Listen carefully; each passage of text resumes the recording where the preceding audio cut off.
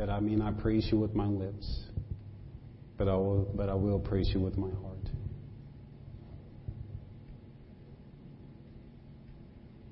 I pray this in your Son's name, Jesus Christ. Amen. Today we're going to continue with our B-Field series. This is the fourth B-Field series that we're going to talk about. The first two was just what it means to be filled.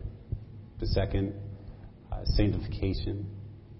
And as of right now, the fourth one would be a spirit-filled family. In today's society, the meaning of family has changed drastically.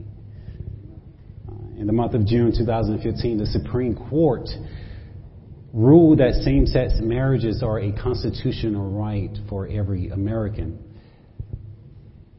This ruling requires all states to issue marriage license to every American.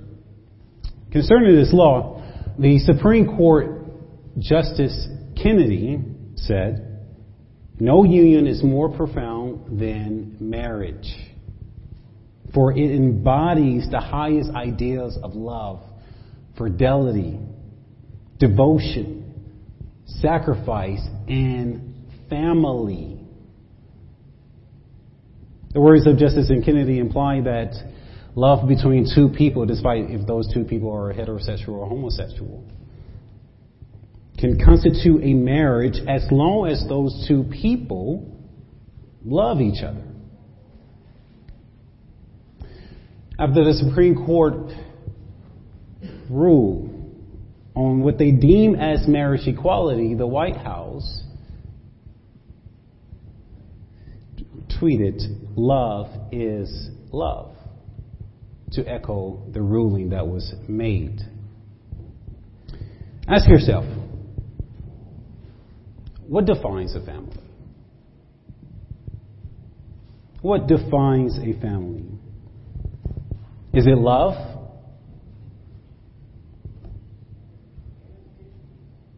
If it is love, let us test this theory. Same-sex couples believe that their version of love is what defines a family. A polygamous family, like the polygamous family on the TV sitcom Sister Wives, would argue that their version of love is what defines a family. What about a man and a woman who are not married, living in the same home, sleeping in the same bed, procreating, which brings children into this world? Does their version of love define a family? What if a man desired to marry his goat? That may sound facetious, but it actually happened in Florida. Because he is in love with the animal. Would the world tell him that his version of love is wrong? What if relatives of the same family desire to have incestual relationship with each other? Is their version of love would be wrong? Which versions do you think defines a family? People say love wins. That's the world simply put it. But the problem with this worldview that it is inclusive to other competing worldviews. You cannot have your cake and eat it too.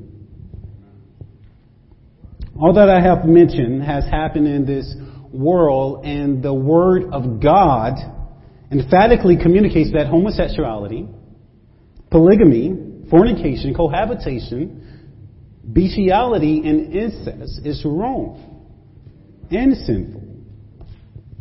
The point is this: the world system would lead you to believe that any version of love is what defines a family. The leading thought in our society says you can love whatever you want with whomever you want. The problem with this worldview is that you cannot love whatever you want or whomever you want. Love is not love. Love does not win according to how the world views love. Scripture says, do not love the world or the things of the world. If the love of the world, if anyone loves the world, the love of the Father is not in him, as 1 John 2:15 puts it. Nonetheless, if we adopt the love of this world, we do have a marred, conditional, and limited type of love that is not of God. For many professing so-called Christians have adopted this belief that it is okay to sin at any given moment, as long as you can repent later. That is not how the Bible views it. And if we have adopted this worldview, we have adopted the worldview which the world views love. This belief is not a reflection of Christ. As body of believers, I'm sure that our speech should be seasoned with salt and gentle with our words as we call people out of their sins. Now, I have just told you how the world views or the world defines a family, which is based on faulty love. Let us conduct a biblical survey of different families in the Bible that will show us how the world still views love and family. Let's begin. In Genesis 4, there is brotherly love between Cain and Abel. However, Cain murdered his brother Abel because he had jealous hatred towards his brother. The Apostle John wrote about Cain, saying, Cain, who was of the evil one, murdered his brother.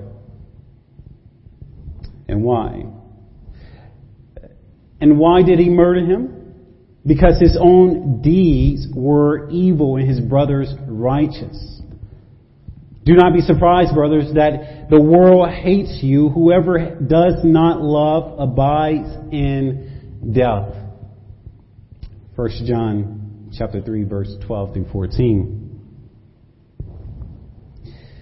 And the family of Noah, his son Ham, looked upon the nakedness of his father Noah because he thought it was amusing to see.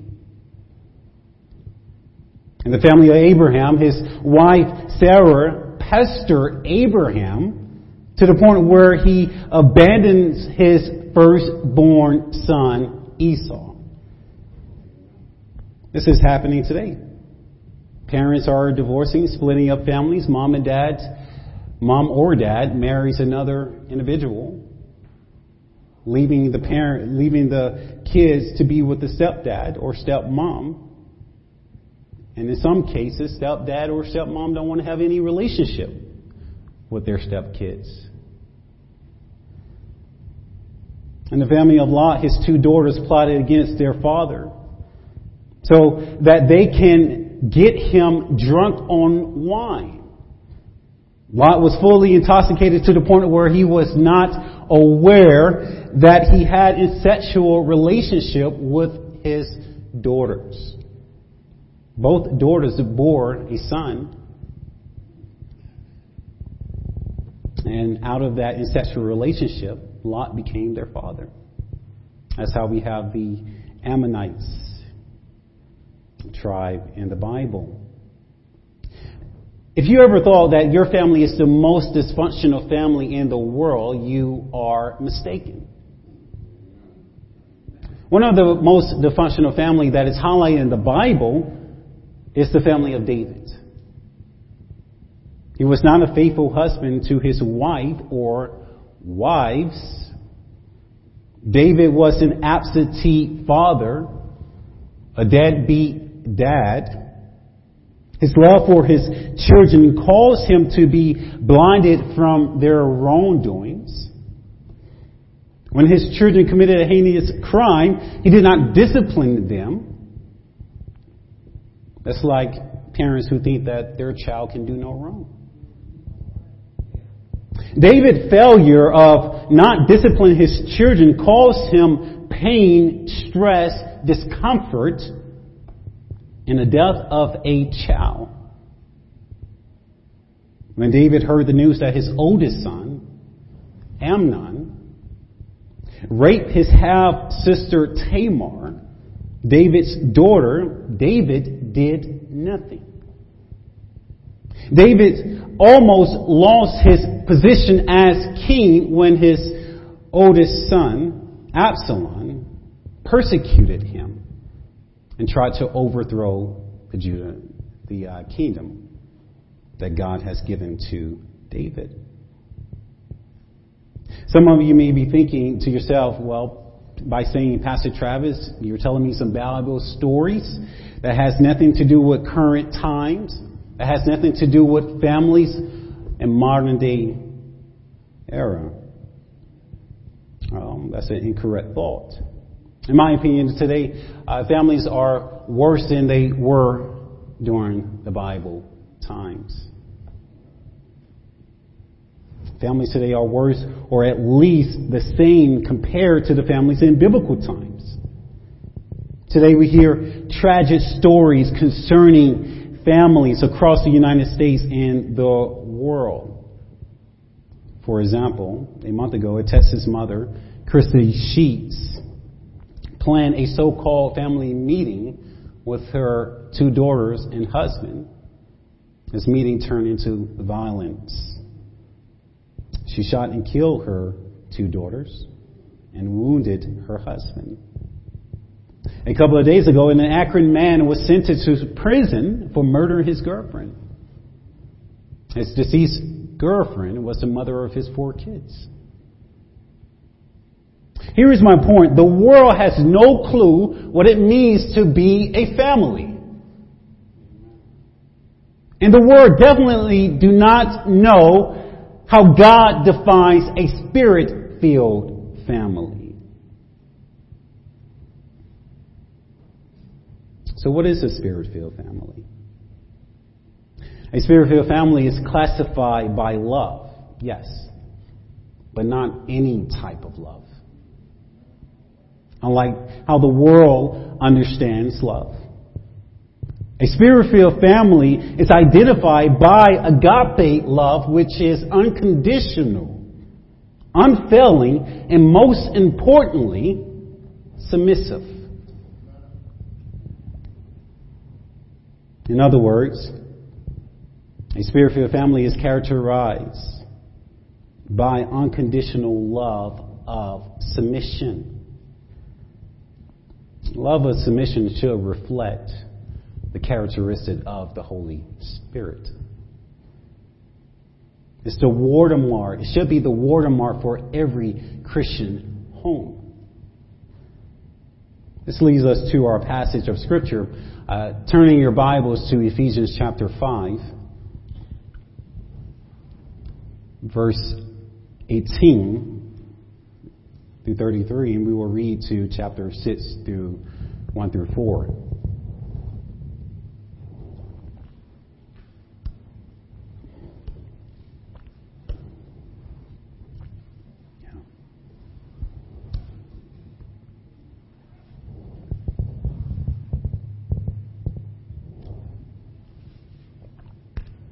When you're there, just say amen.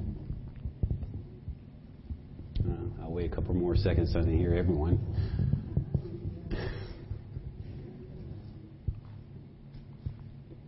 Amen?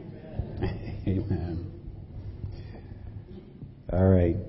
Starting in verse 18, it says, "And do not get drunk with wine, for that is debauchery, but be filled with the Spirit, addressing one another in psalms and hymns and spiritual songs, singing and making melody to the Lord with your heart, giving thanks always for everything to God the Father in the name of our Lord Jesus Christ, verse 21, submitting to one another out of reverence for Christ, verse 22.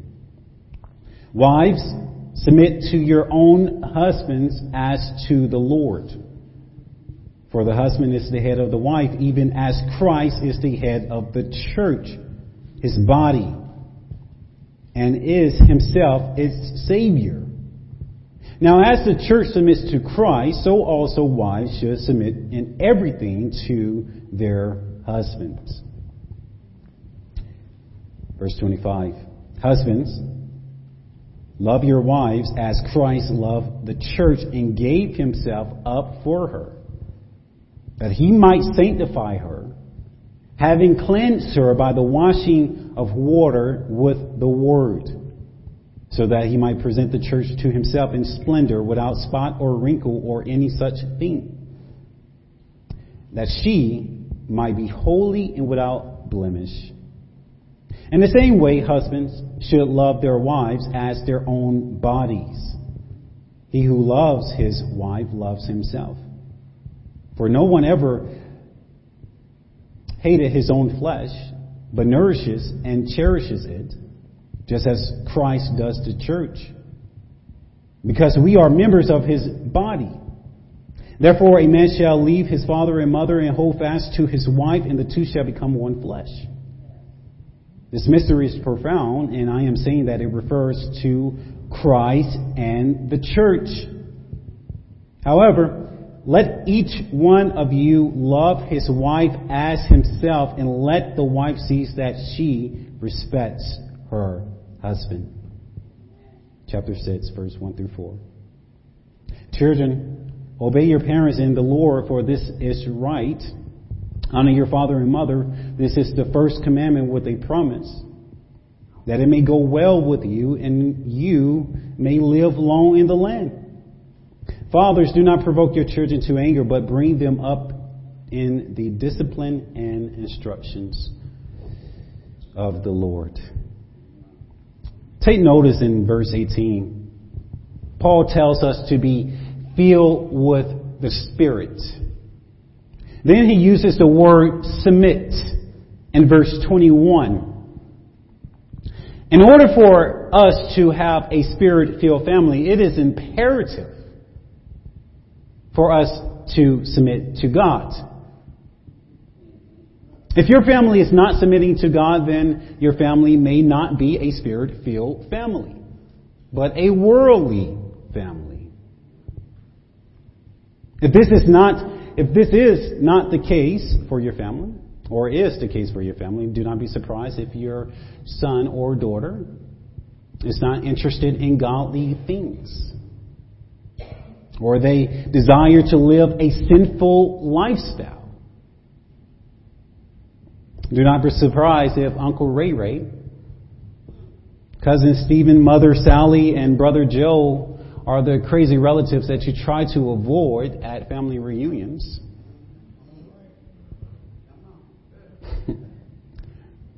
The word submit in verse 21 is the key to the remaining verses in this chapter that includes in chapter 6 as well. The Greek dictionary defined the word submit in two ways. One, be obedient by obeying. And two, be brought under control. Now let's apply these terms to our own lives. Ask yourself, have you and I been obedient to God throughout this week? By the power of the Holy Spirit, have you brought yourself under control? Have you put the deeds of your body to death? Most likely the answer would be no for many of us, including myself. To be filled is to surrender every facet of your life to God if you desire to be Spirit-filled. That includes your money, your material possessions, your time, your gifts and abilities, and your family. Therefore, Paul is encouraging Christians to submit to God so that they can submit to one another. Wives submitting to their husbands, husbands submitting to their wives, children submitting to their parents or parent. This is why love is not the only characteristic that should mark a family, especially a Spirit-filled family. It takes more than love to have a Spirit-filled family. Love cannot pay your bills. Love does not put food on your table. Love does not wash your car or cut the grass. Love does not clean the dishes. For example, when Crystal asked me to go wash the dishes, sometimes I want to tell her, wash the dishes yourself.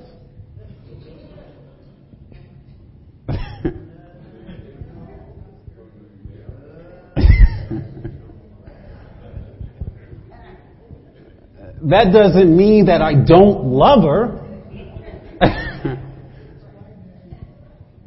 But what it does mean is that I'm not submitting my love to her. This is true for every family. When you ask your spouse or your kids or grandkids to go do something for you, the first thing that they will do is give you an excuse and grumble about it. Or tell you why they cannot do it. Our families have to be identified not by love alone, but also by submission. Our families should be branded by love of submission. And that's what a Spirit-filled family is. In verses 22 through 24, Paul tells the wife to be submissive to her own husband. He states that the husband is the head, the authoritative figure within the household, within the marriage and family. This means the wife and children are brought under control by the husband. Or the wife and children will obey the husband. Be obedient to the head's authority in the household. Paul is not saying that the wife is not equal to the husband. But he is saying that the roles between the wife and the husband are different. The wife, along with the kids, are subordinate to the husband. This is how God designed the chain of command of the family structure. As Scripture says, the head of every man is Christ, the head of the wife is her husband, and the head of Christ is God. 1 Corinthians chapter 11, verse 3. We see this subordination within the Trinity. God the Father, God the Son, and God the Holy Spirit are co-equals in essence, but subordinate in roles. That is to say, God the Father is not greater than God the Son nor the Holy Spirit. But God the Son is submissive to God the Father, and God the Holy Spirit is submissive to God the Son and God the Father. And Jesus said it himself. Truly, truly, I say to you, the Son can do nothing of his own accord, but only what he sees the Father doing. For whatever the Father does, the Son does likewise.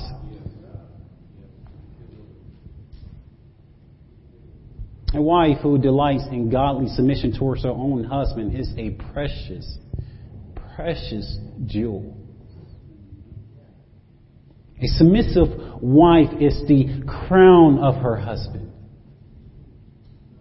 She is a wife that is filled with godly wisdom and not wisdom of the world. A submissive wife places her family needs before her own by taking care of her household. Because the submissive wife understands that she is not submissive just to please her husband or her kids. But she is submissive because she desires to please the Lord. Jesus Christ. A submissive wife would say, I am submissive to my husband and family because I am submissive to the Lord God. Ladies, is submission is one of your characteristic traits that you possess? A wife who is submissive towards her own husband is more beautiful than any other woman who is not submissive. Scripture says, charm is deceitful and beauty is what? Vain. When we grow older, we will not look the same. The more that we age, the more that our beauty fades away. But the splendor of submission would never change and it would never fade. Godly submission is more beautiful than outward appearance. Females can be more attractive on the outside, but still lack godly attribute that make them so ugly and unpleasing on the inside. A lot of families desire to change the appearance. Well, a lot of females, not families, desire to change the outward appearance by getting plastic surgery so that they can become more attractive. And this is how the world views it. The more beautiful that you become, the more splendor to the eye the world sees you. But that's not how God views it.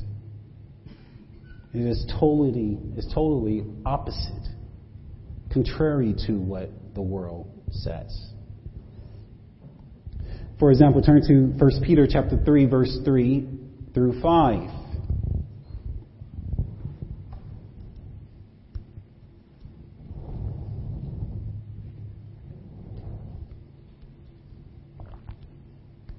Are you there? Just say amen.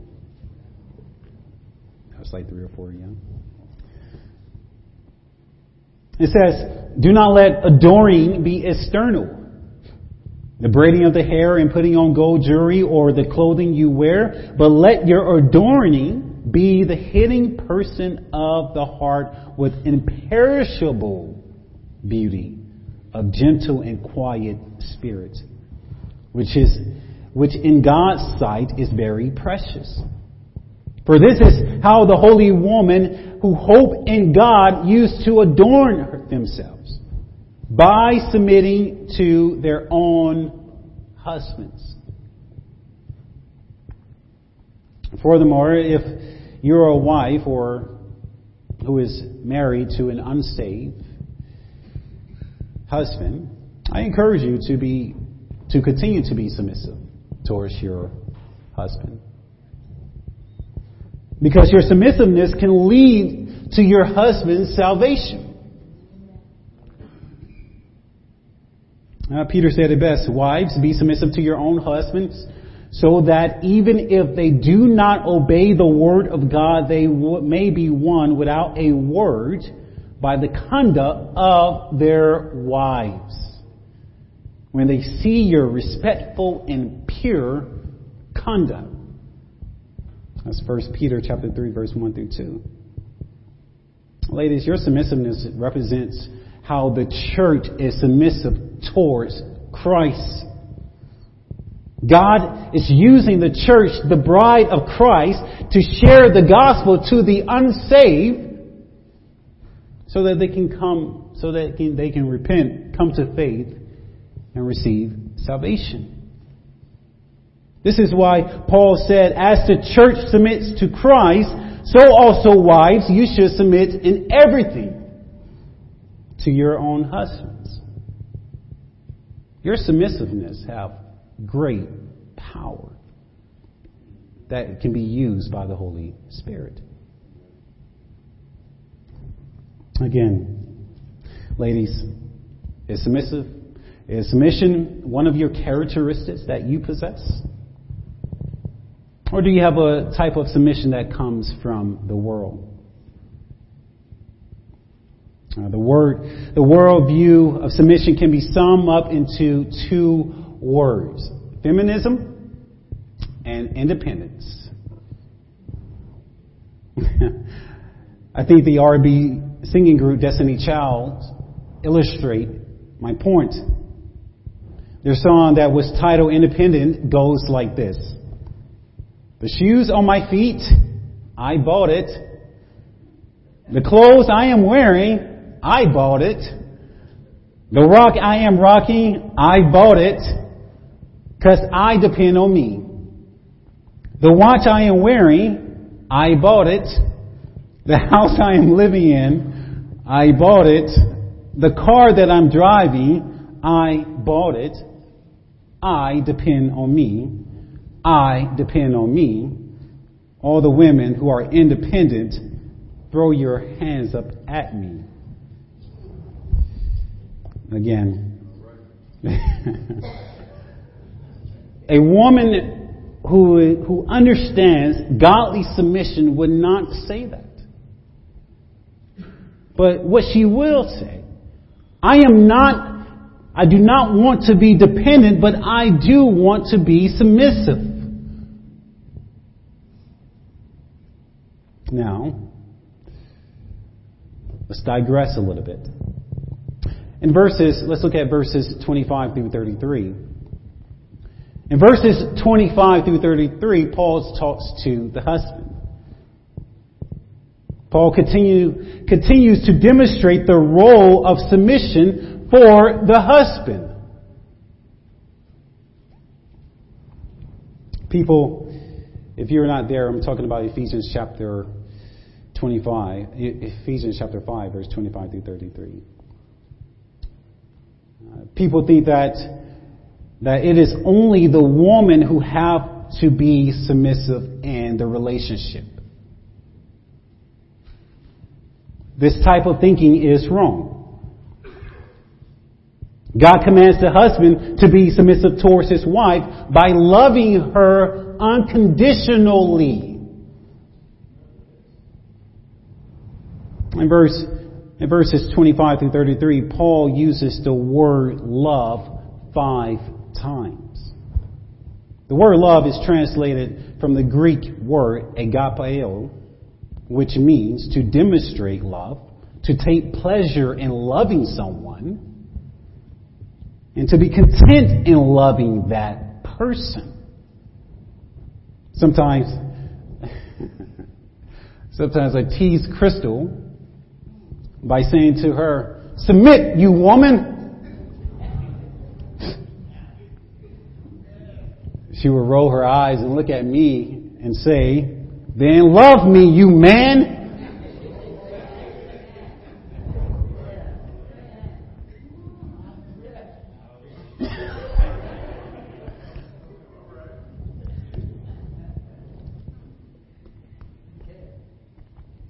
By loving your spouse can lead, as I mentioned, to their salvation. I'm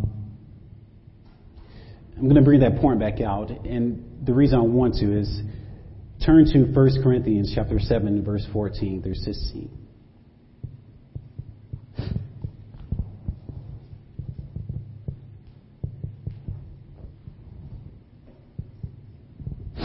First Corinthians chapter 7.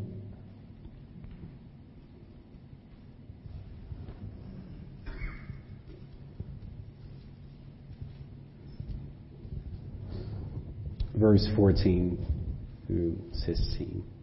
Here Paul is telling believer to not divorce his unbelieving spouse who does not believe in the Lord. As I have mentioned, if you are married to an unbelieving spouse or if your spouse is unsaved, I can encourage you not to divorce each other. Because who knows that, well, how do you know that your conduct, husbands or wives, may lead to their salvation? It says in 1 Corinthians chapter 7, verse 14 through 16, it says this. For the unbelieving husband is made holy because of his wife, and the unbelieving wife is made holy because of her husband. Otherwise your children will be unclean, but as it is, they are holy.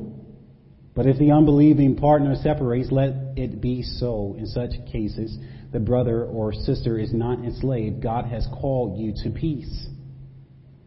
For you do not know, wife, whether you will save your husband, or how do you know, husband, whether you will save your wife? See, the reason I'm bringing this up is because I want to share our personal testimony of me and Crystal.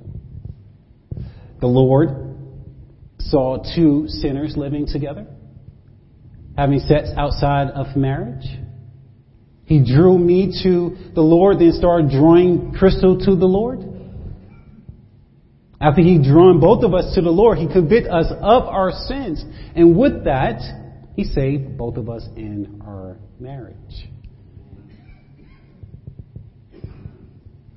This is why this particular text is personal. It resonates heavily with Crystal and I.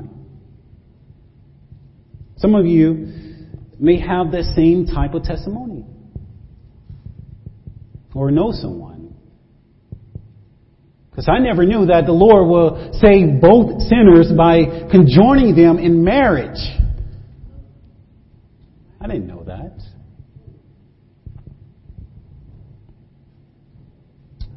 But He did. That is why Paul is telling us to love our wives unconditionally. Now, Chris and I are on a path of sanctification. And you can turn back to Ephesians chapter 5. We are on a path of sanctification. Because I tell you, she gets on my nerves as much as I get on hers.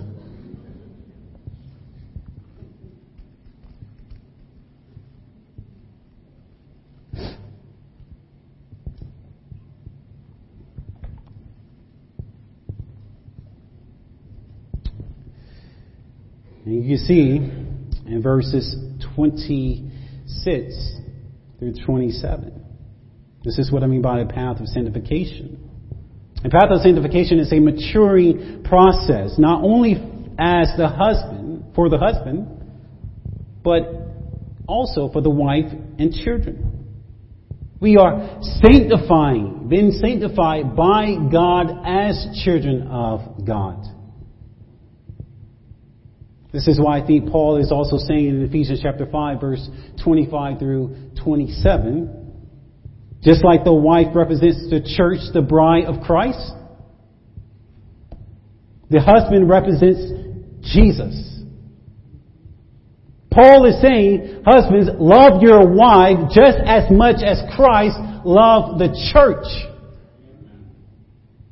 That He gave Himself up for her, that He may sanctify her, having cleansed her by the washing of water. We see this washing in verse 26. It says that He might sanctify her, having cleansed her by the washing of water with the word. This is the sanctification within marriage. The frictions that you may be having in your marriage is normal. That is, it's not abnormal, it's normal. And it is a good thing, because God understands and knew for all eternity that the sins of a wife and the sins of a husband will bring out their own sanctification in marriage.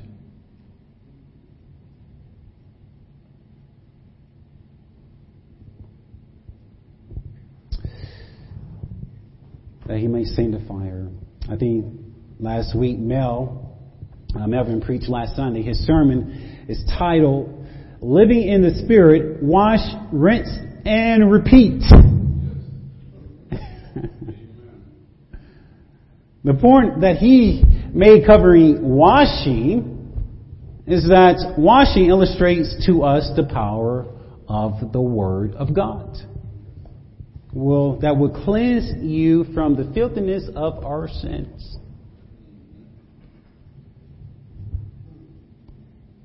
And Paul is saying the same thing here in verse 25 through 27. That the church get filthy and polluted by sin, so Christ himself has to wash her down repeatedly. The church is not always a beautiful bride for him. But Christ does not stop there. He doesn't just throw in the towel. He continues to love her by being submissive to her, washing her. Come here, honey. Come here, sweetheart. Let me get this dirt out your eyes. Let me help you see me more clearly.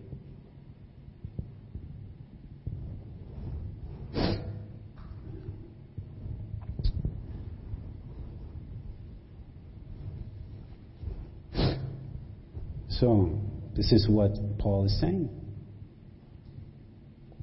This is how the husband ought to submit to his wife and family by loving them and guiding them as Christ Jesus guides the church. Just as much Jesus is a prophet, priest, a brother and sister, he was submissive to his family and mother, submissive to his father, not Joseph, but his heavenly father and his stepfather, Joseph. That is how us as husbands should be submissive to our wives, our wife and kids. We should be submissive in that same manner. You know, I am sure there is times, as I've mentioned, that things become difficult within your marriage. The Bible says it is better to live in a corner of a household than to share a house with a nagging wife. It gets to the point where the husband is not loving his wife, so he is no longer submissive as Christ loves the church.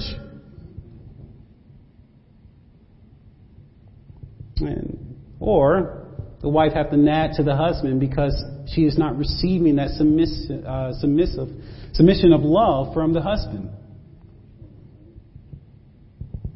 So she is trying to communicate her feelings, her thoughts, and her emotions to her husband, like, hey, I need some love from you.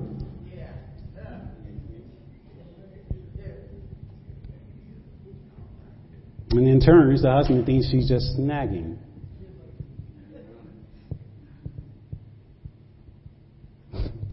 Oh boy. Have a cold. Also, I have heard a story about the devil walking into the church. The devil approached a husband and said, "Are you not afraid of me?" The husband said, "No, I am not." The devil said, "Why?" The husband said, "Because I've been married to your sister for 40 years.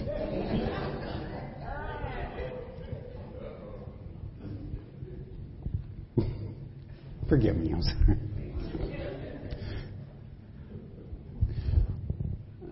I think that your joke serves a point, and it is this.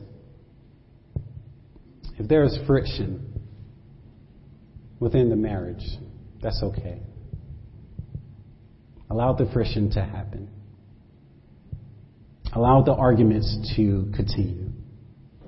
But most importantly, allow the love of submission to flourish.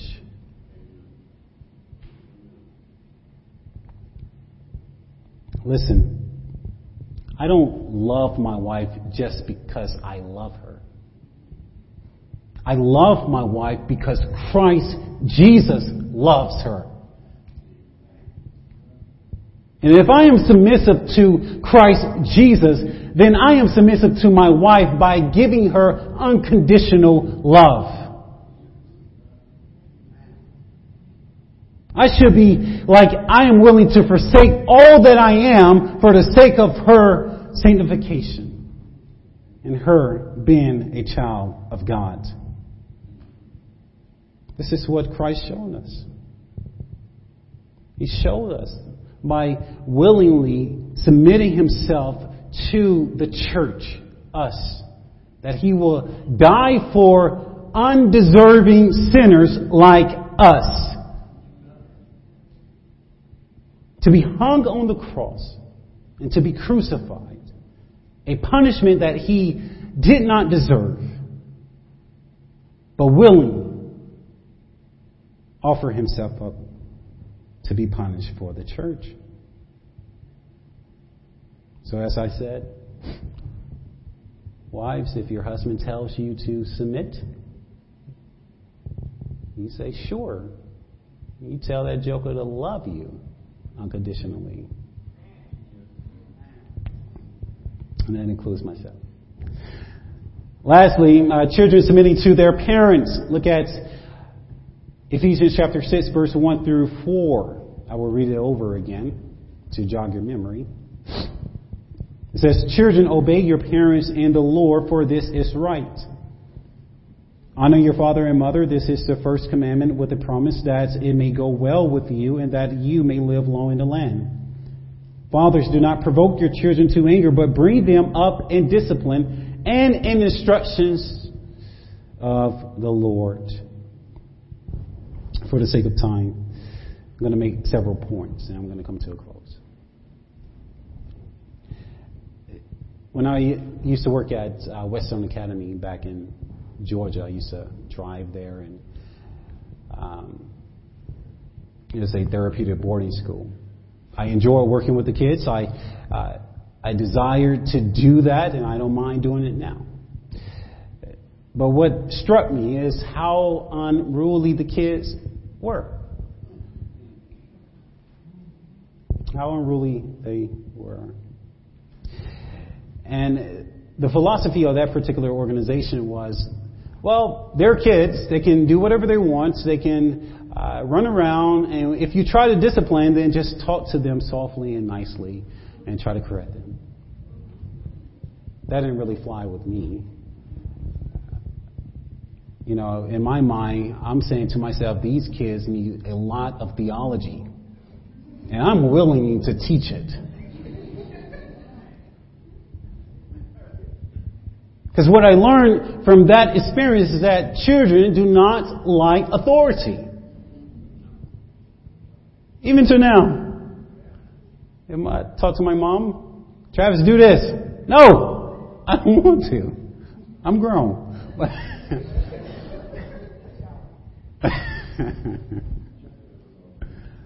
But even to little kids right now. But for a child, their role is to be submissive towards their parents, to respect their authority that the parents have over them. This is very important. Because the wife and husband is reflecting God's authority. If the child or children is not obeying the parents' decisions or authority, ultimately they're not obeying what God has commanded, nor respecting His authority. And I think there's a balance in between the two. There's a difference between abusing the authority that you have over your child, to rightly discipline your kids. Turn to Proverbs chapter 4, verse 10.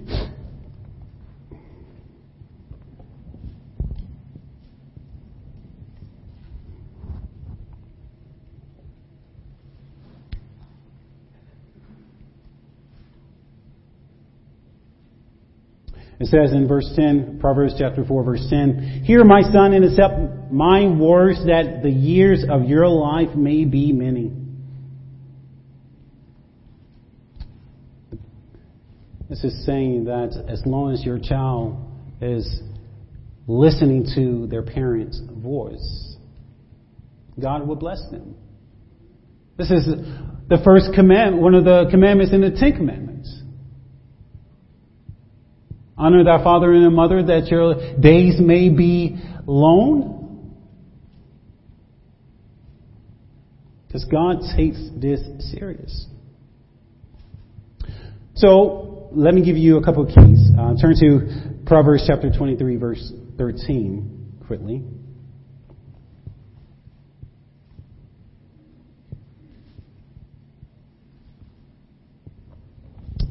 Verse 13. You can write this down, put it on your refrigerator, or just broadcast it all over the rooms of your kids. It says in Proverbs chapter 23, verse 13, "Do not withhold discipline from a child. If you strike him with a rod, he would not die." And that's true. When you are disciplining your children, you're acting as that authoritative figure within the household. So if you're a single mom or a single dad, you're still representing God. God will judge all parents on how they discipline their kids. And in turn, the benefit of that is when the kids are older, they will see how much love the parents have shown them by disciplining them. I remember when I was, 13, 14, I don't know. I was hanging out with a couple of knuckleheads. We had a bright idea, was to go smoke in the car. Smoke some cigarettes. So I said, cool, whatever. Spent like 2 or 3 hours in the car just smoking cigarettes. Went back home. I said, "Hey, Mom." She said, "Hi." I said, "Okay, I'm going to my room." She said, "Come here." Okay. I ease up a little bit closer to her. She said, "Come closer." And she whipped my tail. And after that, I never picked up another cigarette. Not only that, the Lord will bless a child who respects the authority figure in the household. You know, when He gave that commandment to the kids that your days may be lived long, He is not lying. When I was doing my interim pastorship back in Tacoma Falls, Georgia, the church that I was serving there, the elders are around 90 years old. 80 to 90 years old. One of the elders' father just had a birthday, and he lived to see 101. So, let's move forward. Some of you, I'm aware of, that you're not married, so you're a single man or a woman. So you may be saying to yourself, well, how can I be submissive? This goes back to what Paul said. Wives, be submissive to your own husband. But if you don't have a husband, who is your husband then? The Lord. It is the Lord. Paul encouraged the Corinthian church not to marry, although that was his own opinion, because he understood that a husband's devotion is split between serving the Lord and serving his wife, but a single man or woman devotion is not split, for the lack of better words. That individual can serve the Lord. So as we come to a close, I want to leave you with a poem. It says, how God must love a friendly home, which has a warmy smile, to welcome everyone to come, to bid a little while. How God must love a happy home where song and laughter show, hearts full of joyous certainty that life means way to grow. How God must love a loyal home, serenely sound and sure. When trouble comes to those within, they still feel secure. How God must love a Christian home, where faith and love attest that every moment, every hour, that Christian home is submitting to thy honor guests. Ask yourself, do you have a spirit-filled family? Are you submitting to your husband? Husband, are you submitting to your wife? Kids, are you submitting to your parents? Let us pray. Our Father, I pray for myself, along with your precious sheep,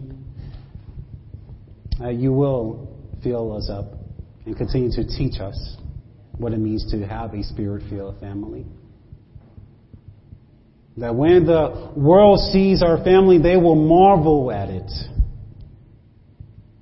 and wonder how marvelous it is to be a part